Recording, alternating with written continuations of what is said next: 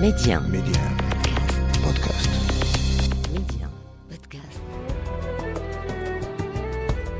أسعد الله أوقاتكم بألف خير جمهورنا ومتتبعينا في كل مكان.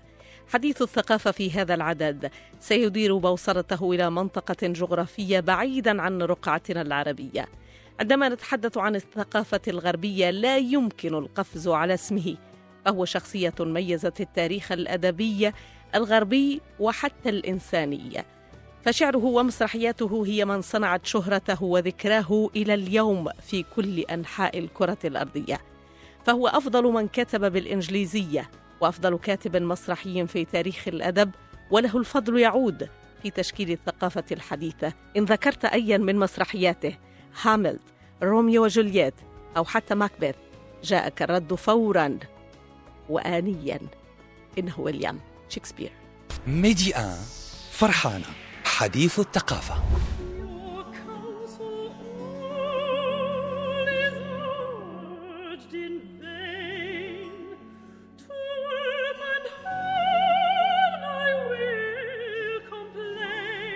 ما يجمع حوله العارفون بالحياة الشكسبيرية أنه وإن عرفت بعض من تفاصيل حياة الرجل الإنجليزي، إلا أن جوانبا أخرى ظلت غامضة ومجهولة لديهم، ومنهم الأستاذ في الأدب الإنجليزي والمتخصص في أدب شكسبير خاصة أستاذنا خالد أمين، أستاذ بكلية الآداب والعلوم الإنسانية بتطوان، في نفس الآن هو رئيس المركز الدولي لدراسات الفرجة بطنجة، عضو الهيئة الاستشارية للمعهد الدولي لتناسج ثقافات الفرجة بجامعة برلين. له العديد من الكتابات والمؤلفات والدراسات بالعربية والإنجليزية حول فنون الفرجة. هو أيضا متتبع لمسارات وليام شكسبير وأبرز محطات حياته الأدبية.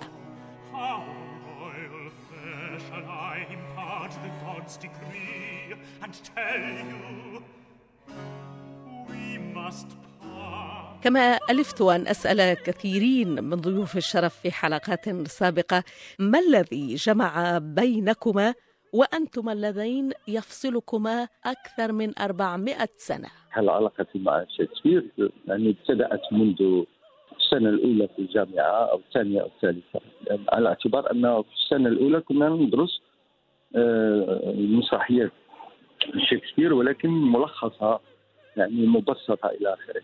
لكن في السنة الثالثة والرابعة كنا ندرس الكلاسيكيات، يعني الأعمال الكبرى ديال شكسبير إلى آخره.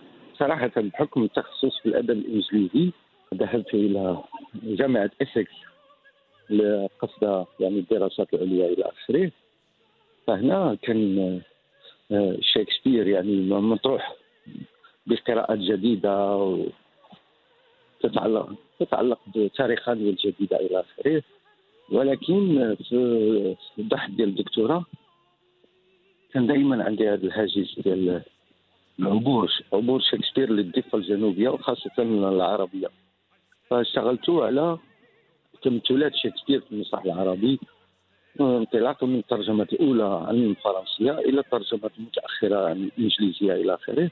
ولا زلت يعني أحيانا يعني أعود لهذا الموضوع نظرا للمستجدات مثلا ديال كيف يتعامل العرب مع شكسبير في مراحل دقيقة في التاريخ أو في السياقات السياسية دقيقة، مثل هزيمة 67، مثل الربيع العربي إلى آخره. عندما بدأت بإعداد هذه الحلقة تهيأ لي أول الأمر أن هناك تحدي في شهود العصر، لكن سرعان ما قادني بحثي وتحقيقي إلى أن في المغرب أناس متخصصون في الأدب الشكسبيري خاصة، هي على المستوى العالمي مرجعية حقيقية في كل ما يتعلق بأدب شكسبير. وهو الأستاذ مصطفى فهمي، أستاذ جامعي بكندا. عدا عن ذلك فهو أيضا شاعر وكاتب محاضر في كبريات الجامعات الدولية حول شخصية وليام شكسبير. فما سبب هذا الاهتمام بوليام شكسبير؟ يقول مصطفى فهمي وهو كان ضيفا على قناة فرنسا 24. أستطيع أن أقول بأننا لم نستغل شكسبير بما فيه الكفاية. لا نعرف كعرب، لا نعرف الكثير عن شكسبير، أو ما نعرفه يظل سطحيا. كل الأمم اللي اهتمت بشكسبير في لحظة من لحظاتها التاريخية أعطت نفس جديد لمسرحها. لكل شيء محور ولكل شيء مركز، ومركز الأدب العالمي وخصوصا المسرح العالمي هو شكسبير. كاين واحد الناقد الروسي قال هذه 10 سنوات تقريبا، قال لو حصل بشكل لسبب غريب أن اختفت كل مسرحيات العالم، مسرحية الغربية، يعني فقنا واحد الصباح وما لقينا حتى شي مسرحية في كتاب ولا في تسجيل إلا هاملت، قال rien n'est perdu.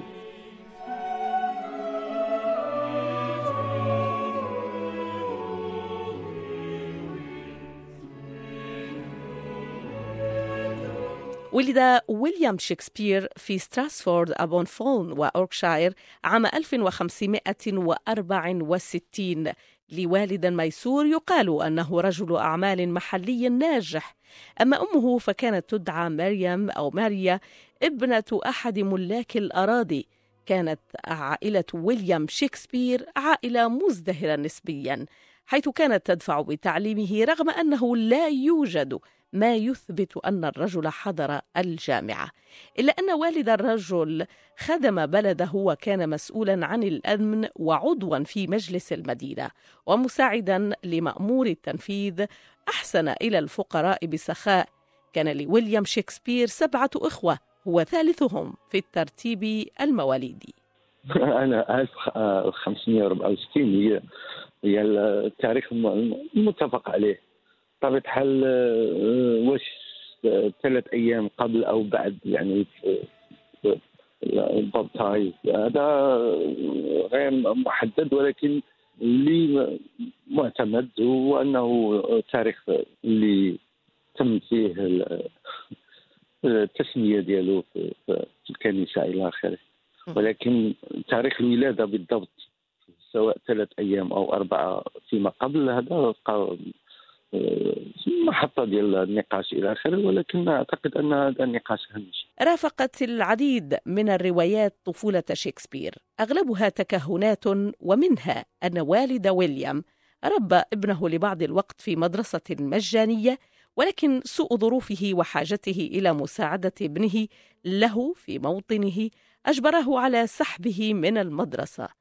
أما الأسطورة الأخرى فهي تلك التي سجلها ريتشارد ديفيز حوالي 1681.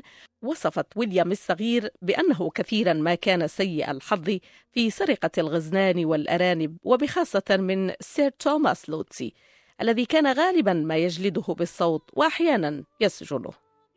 أمام تعدد هذه الأساطير عن طفولة الفتى ويليام شكسبير، سألت الباحث والأكاديمي المغربي الدكتور خالد أمين: هل وجدت ما يفند أو يؤكد صحة أحد هذه الروايات، وأنت الذي نقبت كثيرا في سيرة الرجل الأنجليزي؟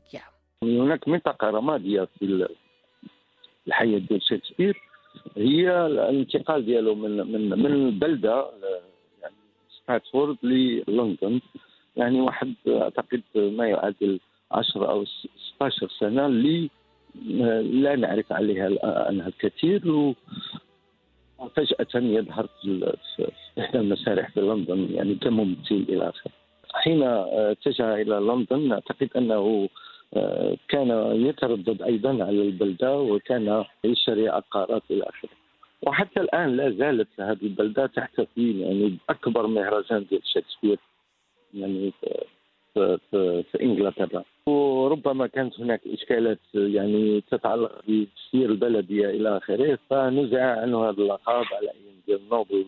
ولكن عموما ما يهمنا في هذا الموضوع هو الانتقال ديال شكسبير من البلدة إلى لندن. هنا دائما ننطلق من هذه المرحلة اللي أسس فيها يعني الشركة ديالو، وبدأ الاشتغال في أحد أكبر المسارح الكبرى في لندن في تلك الفترة الأيام.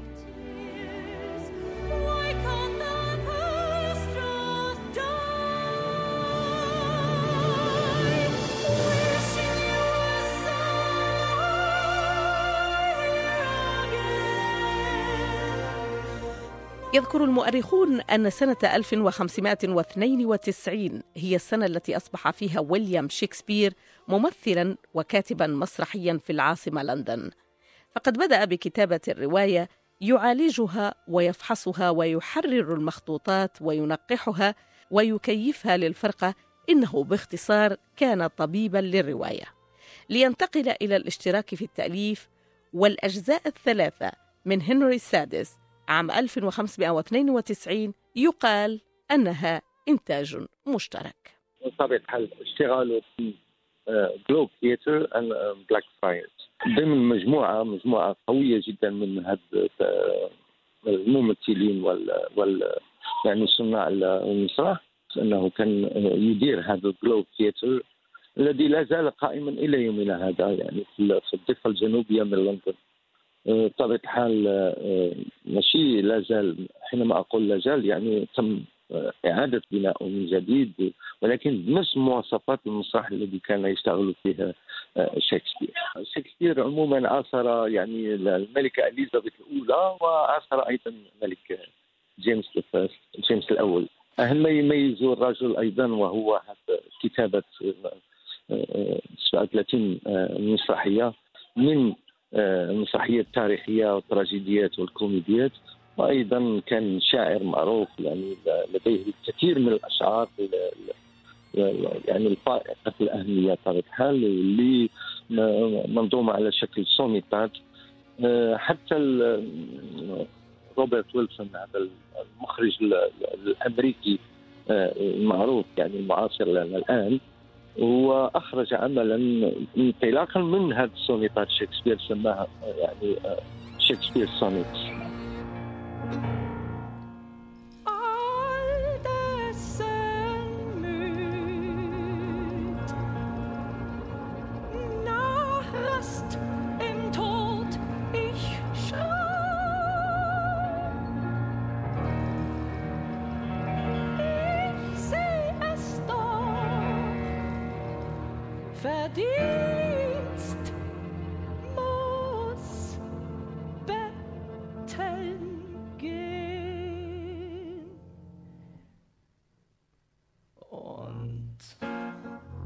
استوقفني لفظ السونيتا، فسألت الدكتور خالد أمين عن شرحها.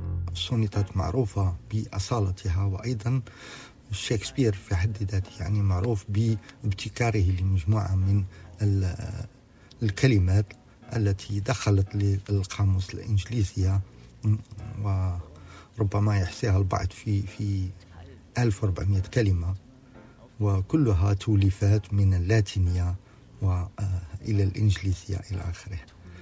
وهذا يؤكد مكانة شكسبير وقدرته بطبيعة الحال على توليد اللغة. Und war Redlichkeit bedeckt mit Hohn. توصف سونيتات شكسبير على أنها نسخة تتألف من 154 سوناتا شعرية. تنقسم السوناتات إلى قسمين حسب الشخص الموجهة له الأبيات الشعرية. فالسوناتات من 1 إلى 126 كتبت لشاب وسيم ونبيل يوصف على أنه صديق محبوب للشاعر.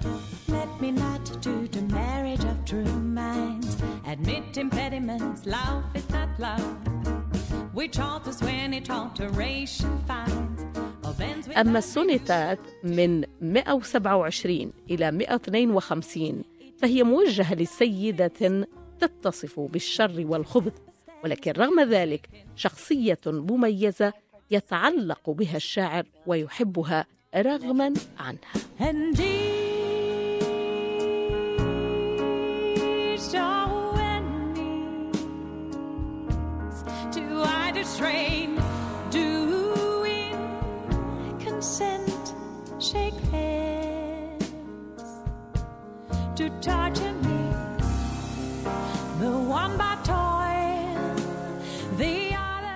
فيما يلي سنسمعكم نموذجا من هذه السونيتات الشهيرة، وهذه ترجمة من بعض سطورها.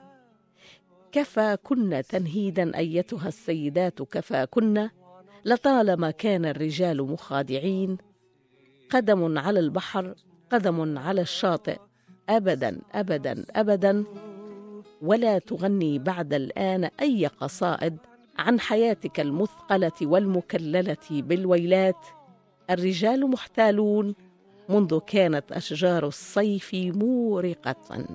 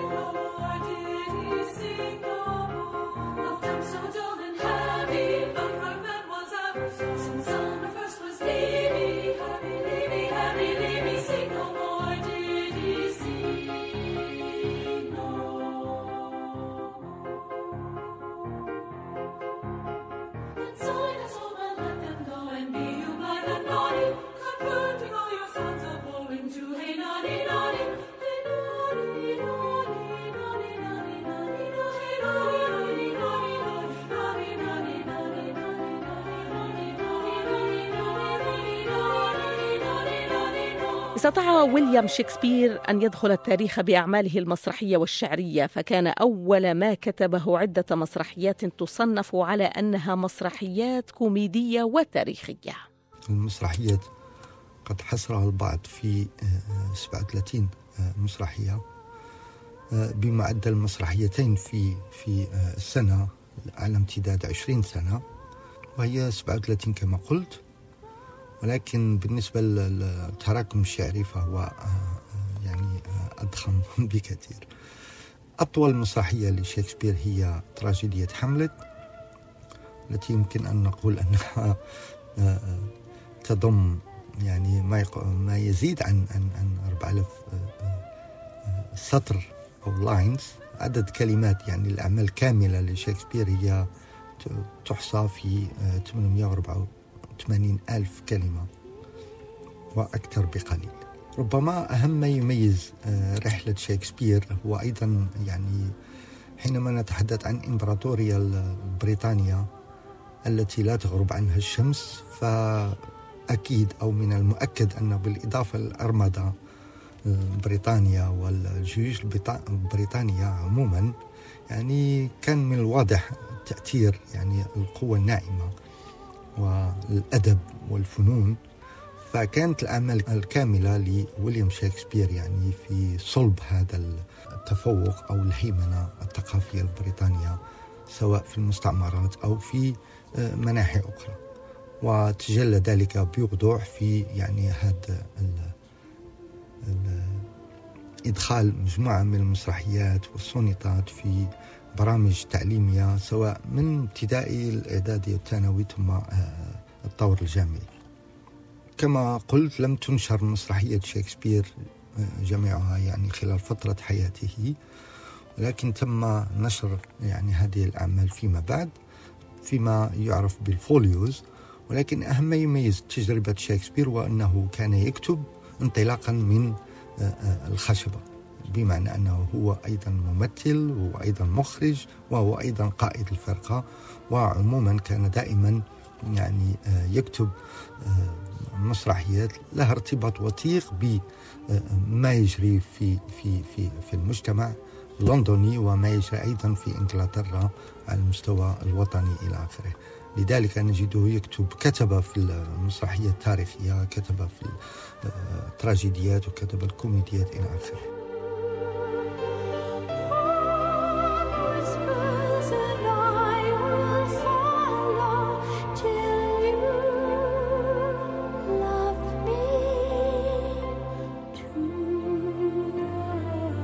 لم تنشر مسرحيات شكسبير جميعها خلال فترة حياته، إذ نشر منها فقط 18 مسرحية، لكن زميلين لشكسبير في التمثيل سيأخذان على عاتقهما مسؤولية تجميع 36 مسرحية من مسرحياته في ملف واحد، وهما جون هيمنجز وهنري كونفيل، وذلك عام 1923، وبهذا حافظ عليها من الضياع. هذه لقطات من مسرحية هاملت يؤديها الفنان المسرحي المصري محمد صبحي. جنيت ذنبا يدنس الطهارة ويخضب بالحياء وجه العفة، ذنبا ينزع الوردة من جبين الحب ويضع مكانها قرحة، ذنبا يعيد عهود الزواج مكذوبة كأقسام المقامرين، ذنبا يجعل العقد جسما بلا روح ويجعل الدين لفظا بلا معنى.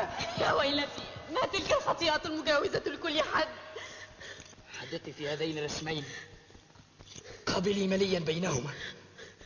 هذا البشع يشبه بهذا الجميل، هذا الصعلوك يشبه بهذا المليك. لو كان البصر بلا سمع والسمع بلا لمس واللمس بلا شم، بل لو لم يكن لنفسك إلا أدنى جزء من الحس، لما جاز لك أن تؤثري هذا الوغد الذميم على ذاك السيد العظيم. ثم إنك لست في مقتبل الصبا، وليس لك عذر الغرام في شرخ الشباب. إن الدم لتخمد حرارته في مثل سنك هذه، ويدعو الكلمة العليا للعقل. ويحك أيها الخجل، أين حمرتك؟ أي جهنم الساهرة؟ لا عجب بعد الآن أن تذوب الفضيلة ذوبان الشمع من نار الشباب. وإذا كان في ثلج الكهولة من الدرام ما يفعل مثل فعلها لحمل الإرادة على السفاح. يا حملي، كفى كفى، لقد حولت نظري إلى دخيلة نفسي، فإذا أنا أرى مواضع سوداء لن يقل سوادها أبد الآبدين. وذلك لتظلي على فراش الفساد ممتعة بمسرات الخنا. كلماتك في أذني كصعدات الخناجر. مجرم ذميم، وغد سليم، فرد سخرية، سلام تاج أخي. وبإجماع النقاد حصلت 5 مسرحيات من مسرحيات ويليام شكسبير على الأفضلية بإجماع أغلبية النقاد، وذلك بناء على القيمة الأدبية والفنية للمسرحية وديمومتها. وهذه المسرحيات مرتبة من الأفضل كالتالي: هاملت، روميو وجولييت، ماكبث، يوليوس قيصر، الكثير من اللغط حول لا شيء.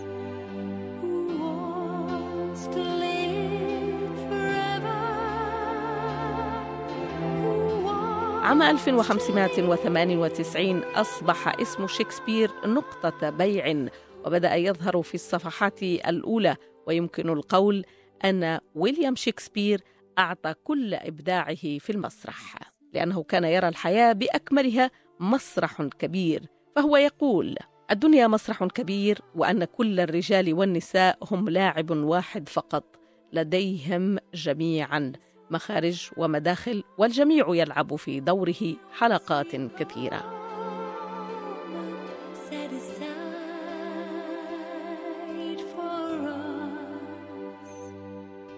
وأصدقكم القول أنني طالما قرأت هذه العبارة على حائط الكثيرات والكثيرين من رواد الفضاء الأزرق، فلم أكن أعرف أن صاحبها هو ويليام شكسبير. يبدو أن الرجل كان كثير من أقواله أصبحت حكماً وأمثالاً حتى شعبية. ولربما حكمته هاته وقدرته على الإبداع هي التي جعلت منه شخصية كل المجتمعات الإنسانية، فقد دخل كل الثقافات الأدبية والفنية والمسرحية في كل بلدان العالم، لأنه كان إنسانياً تحدث بلغة المشاعر والعواطف الموحدة لكل البشر.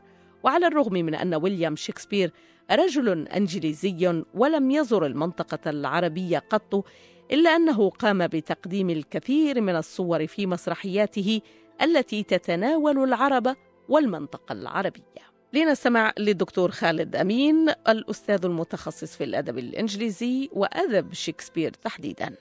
إذا نظرنا إلى الوراء في السياق التاريخية والثقافية لإنجلترا يبان حكم إليزابيث، لأن شكسبير عاصر الملكة إليزابيث الأولى وأيضا جيمس الفيرست أو جيمس الأول، وبخاصة الفترة الممتدة من 1600 إلى 1603 حيث توفت الملكة إليزابيث الأولى، ويعني تم نقل الحكم مباشرة لجيمس الفيرست، والتي قلت شهدت لحظة ولادة وإنتاج مسرحية عطيل.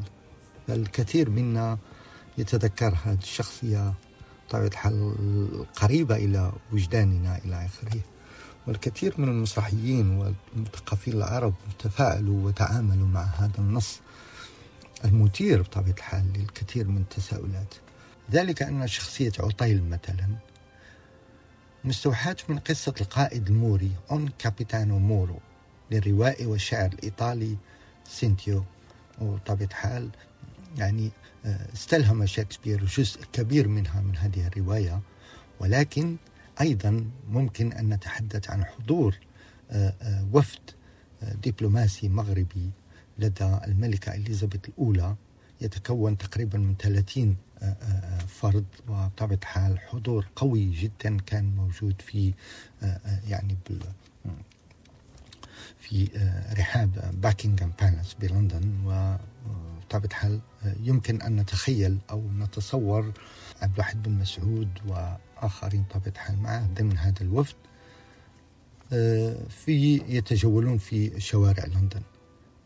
مباشرة بعد هذه الزيارة المغربية، وبطبيعة الحال كانت علاقات قوية جدا بين المغرب وبريطانيا في ذلك الوقت مع الملك السعدي إلى آخره، ولكن كانت أيضا علاقات تجارية إلى آخره، وكانت يعني قضايا ملحة وتعاون مشترك إلى آخره. ولكن أهم ما يميز هذه الزيارة المثبوتة في السجلات البريطانية وأيضا في إحدى اللوحات المرسومة للسفير المغربي آنذاك، بطبيعة الحال هذا الحضور يعني مباشرة بعده توفيت الملكة إليزابيث، ومباشرة بعده أيضا عرضت مسرحية عطيل. يعني ليست صدفة أن هذا الشخصية أو هذا شخصية عطيل كانت يعني محطة اهتمام شكسبير في تلك الفترة بالذات.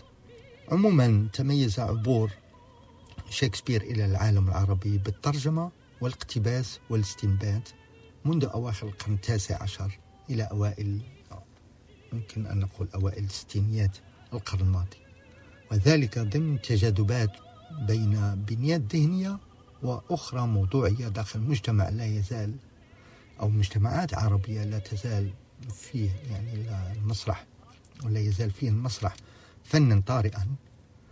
ومع ذلك بطبيعة الحال هذه الهالة أو هالة النموذج الشكسبيري ظلت محفوظة في هذه الإنتاجات المسرحية الأولى، على الرغم من ما يمكن أن نقول تناسجها مع العديد من الروايات المحلية التي لا تقل أهمية. يعني هناك العديد من النماذج كيف عبر شكسبير إلى الضفة الجنوبية وخاصة العالم العربي. هناك كثير من الأشياء هنا يمكن أن نتحدث بطبيعة الحال عن نماذج من الترجمات الأولى، وهي كانت ترجمات عن اللغة الفرنسية قبل الانطلاق مباشرة من الإنجليزية. ولكن ما يميز شكسبير مثلا العربي فيما بعد نكسة حزيران 1967 مثلا، يعني هناك مثلا حينما نتحدث عن عطيل هناك مسرحية المهرج للمسرح السوري محمد الماغوط التي يستحضر فيها يعني عطيل. هناك أيضا تجربة العطيل والخيل والبارود لرائد المسرح الاحتفالي بالمغرب، والذي أعاد عطيل إلى أصوله الأطلسية، وعاد بنا أيضا إلى إعادة كتابة عطيل وقصة عطيل لكن من منظور الهنا والآن. هناك أيضا أوفيليا نيبا مورت أو أوفيليا لم تمت لنبيل الحلو، والتي بطبيعة الحال من شأنها أن تعيد كتابة ليس فقط عطيل ولكن أيضا حملت، لكن من منظور العبد إلى آخره. فهناك تجارب كثيرة جدا كان شكسبير هو مصدر الإلهام فيها، ولكن انطلقت من زاوية مختلفة بل من موقع مختلف أو مواقع مختلفة حسب السياقات الاجتماعية والسياسية والثقافية لمجتمعاتنا العربية. يعني لم يكن شكسبير فقط كاتب كل الأزمنة، لكن أيضا كان يعني مرتعا أو أفقا للاشتغال على قضايا أخرى تهم بالدرجة الأولى المواطن العربي.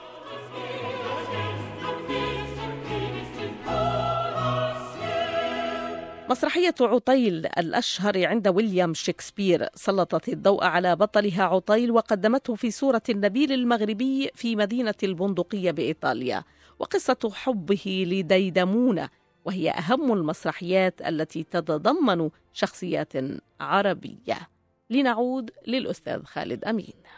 يمكن إبراز 3 تمثيلات صريحة للموريين في المتن الشكسبيري، لا بأس أن أشير إليها بعجالة. هناك شخصية آيرون، وهو أول موري لشكسبير في مسرحياته التراجيديا تايتوس أندرونيكوس، والتي عرضت سنة 1592، والتي أيضا كتبت بعد 100 عام من سقوط غرناطة، وتمثل لحظة تاريخية مفصلية لطرد الموريسكيين من أوروبا، وينظر فيها أيضا إلى آيرون بصفته يعني آخر خسيسا يجسد تهديدا للنظام البريطاني أو الإنجليزي إلى آخره، وهو أيضا مسؤولا جزئيا عن العنف الذي يتعرض له تايتوس وعائلته إلى آخره. كما يوصف أيضا بأنه موري أصوف الشعر، سميك الشفتين، أسود كالفحم إلى آخره، وكعقاب نهائي له دفن حيا حتى العنق. تظهر أيضا شخصية الموري مرة أخرى في مسرحيته الكوميديا تاجر البندقية، حيث يتم وصفه هذه المرة كأمير، بوصفه أميرا مغربيا، وهو موري أسمر تغطيه ملابس بيضاء كما جاء في المسرحية. تشير بطبيعة الحال هذه الصورة إلى دراية شكسبير بالاختلافات الدقيقة بين موري شمال أفريقيا عن باقي الموريين المنحدرين من جنوب الصحراء، والتي طبيعة الحال أوردها حسن الوزان يعني في كتابه المرجعي وصف إفريقيا الذي كان متاحا باللغة الإنجليزية ابتداء من 1600.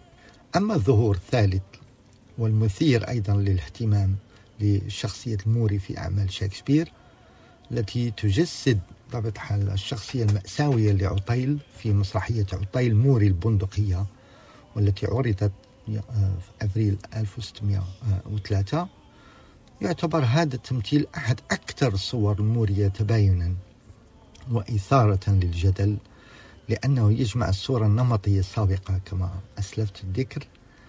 فإذا كان آيرون يرمز إلى الآخر الموري باعتباره شرا يجب نبذه، وإذا كان أمير المغرب يمثل الصفات البارزة لشخص أو لشخص آخر شرقي يتسم بالغرابة والقوة، فإن عطيل يقوم بتوليف الشكلين التمثيليين ووصفهما بناءات ثقافية للخيال الغربي.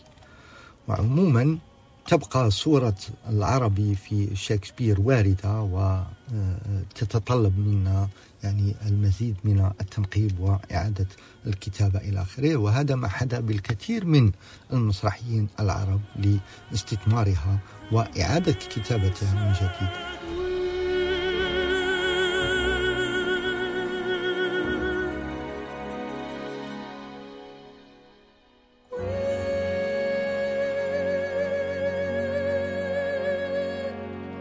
وليام شكسبير مرآة عاكسة لفكر عصر النهضة وفنه كما يقول المؤرخون، فالرجل ترك بصماته في كل الآداب العالمية بموضوعات مسرحياته وبتقاليده الفنية.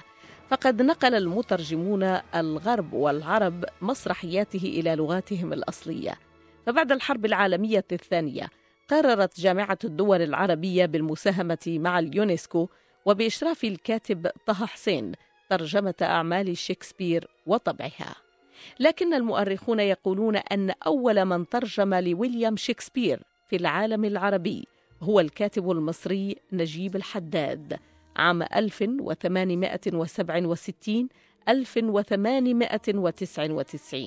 وأن أول مسرحية تمت تأديتها أول مرة في مصر كانت عطيل أو أوتيلو، والتي أنتجها سليمان فندي في نوفمبر عام 1887 لتتوالى أسماء المترجمين لشكسبير: تانيوس عبد الله، خليل مطران، محمد السباعي، محمد لطفي جمعة، محمود أحمد العقاد، جبرة إبراهيم جبرة. هذا الأخير ترجم معظم أعماله بما فيها السونيتات. وهذا صوت الفنان المصري حمدي غيث في برنامج شموع على قناة المصرية، متحدثاً عن أدائه لمسرحية عطيل. لو كانت هذه المرأة صخرا ينشئ أطفاله في أجاز قلبي، إذا عبرته وتركته تحت العواصف يبحث عن صيد يتصيده.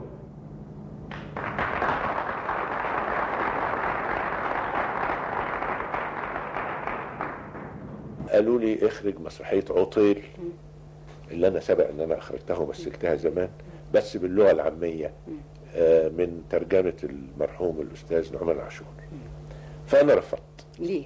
قلت لهم لا، مش كل المسرحيات العالمية اللي تصلح للتقديم باللغة العامية. يعني لو كانت مسرحية مودرن حديثة وشخوصها يعني نحس بيهم ان هم زينا كده وان كانوا اجانب، يعني ممكن مع التجاوز ان احنا نعملها باللغة العامية، ان جورج وميشيل وبتاع يتكلموا العامية بتاعتنا، يعني ممكن تبقى مقبولة. لكن مسرحية كلاسيك بملابس غير ملابسنا، بتركيبة حتى نفسية للشخصيات غير. طب ما نغير الملابس ونعملها مودرن ونوصلها للناس، والفكرة تبقى التيمة الأصلية بتاعت شكسبير ونوصلها بشكل بسيط عشان عامة الشعب أو الناس أو اللي تحت خط الثقافة يعرفوا ايه هو اوثيلو، مين ديزديمونا ومين شكسبير. اوكي ماشي، ده مقبول. انما عطيل كما كتبها شكسبير لابد ان تترجم باللغه العربيه الفصحى.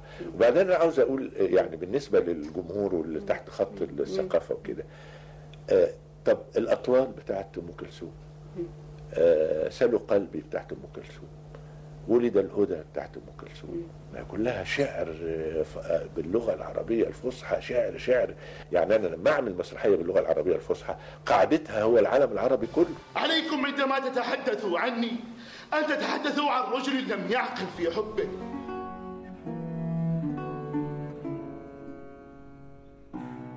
لم يكن العرب وحدهم من تأثروا بأدب شكسبير وأفكاره، فقد نفذت أعماله إلى كل المجتمعات الإنسانية وترجمتها بلغاتها المحلية وحتى العامية، بل حتى اللغة الإنجليزية مدينة للكاتب وليام، فقد أضاف لها الكثير من العبارات والأقوال المأثورة التي لا زالوا متحدثو الإنجليزية يستعملونها إلى يومنا هذا، وهم لا يعلمون أنها مقتبسة من إحدى مسرحياته أو إحدى قصائده. ولا أدل على ذلك لفظ to be or not to be، بل إن لشكسبير قدرة على خلق الكلمات، ففي كل أعماله استخدم شكسبير 17,000 كلمة، منها 1700 كلمة استخدمها لأول مرة. وإذا كنت ممن يتصفحون معجم أوكسفورد إنجليش ديكشنري، فاعلم أن هذا المعجم هو من أعمال وأشعار شكسبير، رجع إليها واضع هذا القاموس جيمس موراي.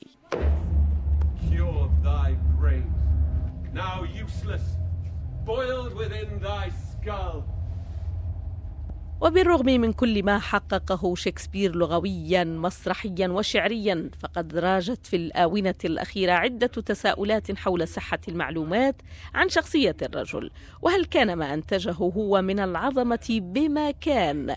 لنستمع للدكتور أحمد حرب، أستاذ الأدب الإنجليزي والأدب المقارن بجامعة بيرزيد، على إذاعة BBC العربي. ليس بالضرورة أن كل ما كتبه هو عظيم. هو ترى كثير من الكتاب حقق العظمة من خلال أحد أعماله فقط، لكن في حالة شكسبير في كثير من الأعمال التي يمكن تعتبر عظيمة. المسرحيات الأولى على سبيل المثال ليست عظيمة، لكن تطور شكسبير والتجديد الذي أدخله شكسبير في كتابة المسرحية جعله بالفعل كاتب عظيم. حالة التقديس التي تعطى لكاتب أحيانا يكون لها دوافع غير دوافع أدبية أو دوافع نقدية، يكون لها دوافع قومية أو دوافع سياسية. وأعتقد أنه شكسبير بالنسبة للبريطانيين هو إنسان عظيم، ولأسباب غير أدبية أيضا، أنه يهم المجتمع البريطاني أن يظهر شكسبير دائما بأنه أعظم كاتب مسرحي في العالم.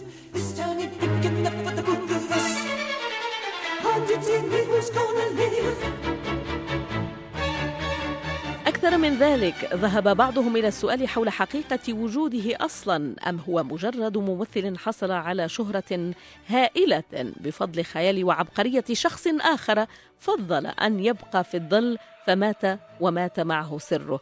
هذا الطرح أو هذه الفرضية أغوت كثيرين منهم حتى الشخصيات في المجال الفني والأدبي كتشارلي تشابلن، أورسون ويلز، سيغموند فرويد، هنري جيمس. آراء ومعتقدات ظلت حتى زمننا الحاضر. رولاند إميريش المخرج الأمريكي جسد هذه الفرضية في فيلمه أنينيموس الذي أثار ضجة عند عرضه عام 2011. لكن إنجلترا حاربت هذه الفرضيات والمزاعم من خلال وسطها الأدبي، وألغت بشدة هذا النقد والتشكيك، وأقصت أي فكرة تتبنى هذا المنحى أو حتى تفتح فيه نقاشا. هذه لقطات من فيلم أنينيموس لمخرجه رولاند إميريش. We all know William Shakespeare, the most famous author of all time, writer of 37 plays, 154 sonnets, several epic poems, and why we are here today. But what if I told you Shakespeare never wrote a single word? تعد حلم ليلة منتصف الصيف من أروع ما كتب شكسبير في الملهات، على أن شكسبير في مرحلته الأخيرة من حياته قدم نصوصاً من أهم نصوصه الرومانسية، فقد اعتبرها النقاد تلخص رؤية شكسبير الناضجة للحياة، بينما آخرون اعتبروها تغيراً في توجهات المسرح ذاته سنة 1608. ولعل مسرحية العاصفة 1611 أفضل ما كتب في هذه المرحلة. جمع فيها ويليام شكسبير بين القوة والحكمة في شخصيات بروسبيرو وابنته ميراندا وخادمه أرييل، كما تضمنت أفضل شعره.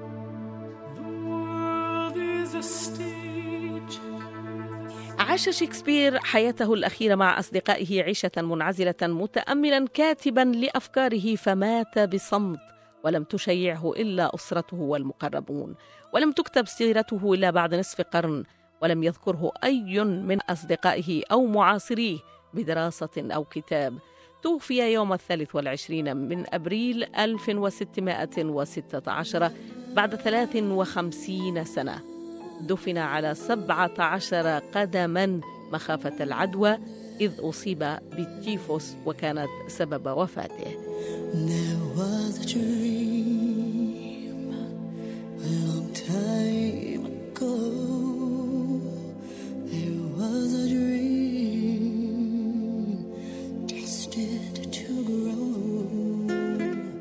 على قبره كتبت هذه العبارة: أيها الصديق الطيب، كرمي ليسوع، لا تحفر هذا التراب ها هنا، مبارك من تحفظ هذه الأحجار، وملعون من يحرك عظامي. ويقال أنه هو من أوصى بكتابتها.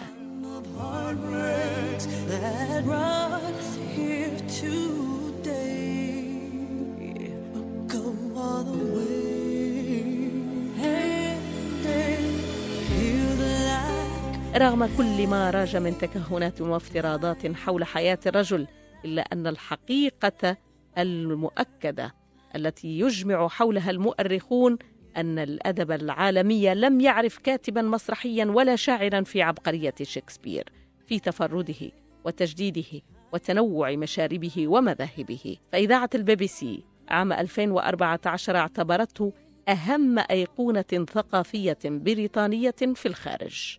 وبحسب استطلاع عالمي جديد كجزء من دراسة للمجلس الثقافي البريطاني بمناسبة عيد ميلاده 450، وجدت هذه الدراسة نسبة 14% متفوقا ويليام شكسبير حتى على الملكة إليزابيث ملكة بريطانيا، فالرجل بلغ شأنا لم يبلغه أحد قبله، إذ لم يكتب أي من ملوك الإنجليز بيده خطاب إعجاب إلى ممثل غير شكسبير، فقد كتب له جيمس الأول خطابا خاصا وبيده فقط لأنه ويليام شكسبير.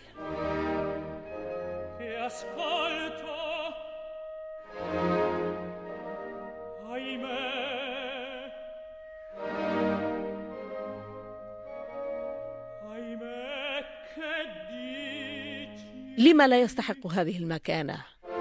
وهو الذي خط في يوم من الأيام أكون أو لا أكون، وقال أيضا: علمتني الحياة أن أبكي في زاوية لا يراني فيها أحد، ثم أمسح دمعتي وأخرج للناس مبتسما. في أمان الله.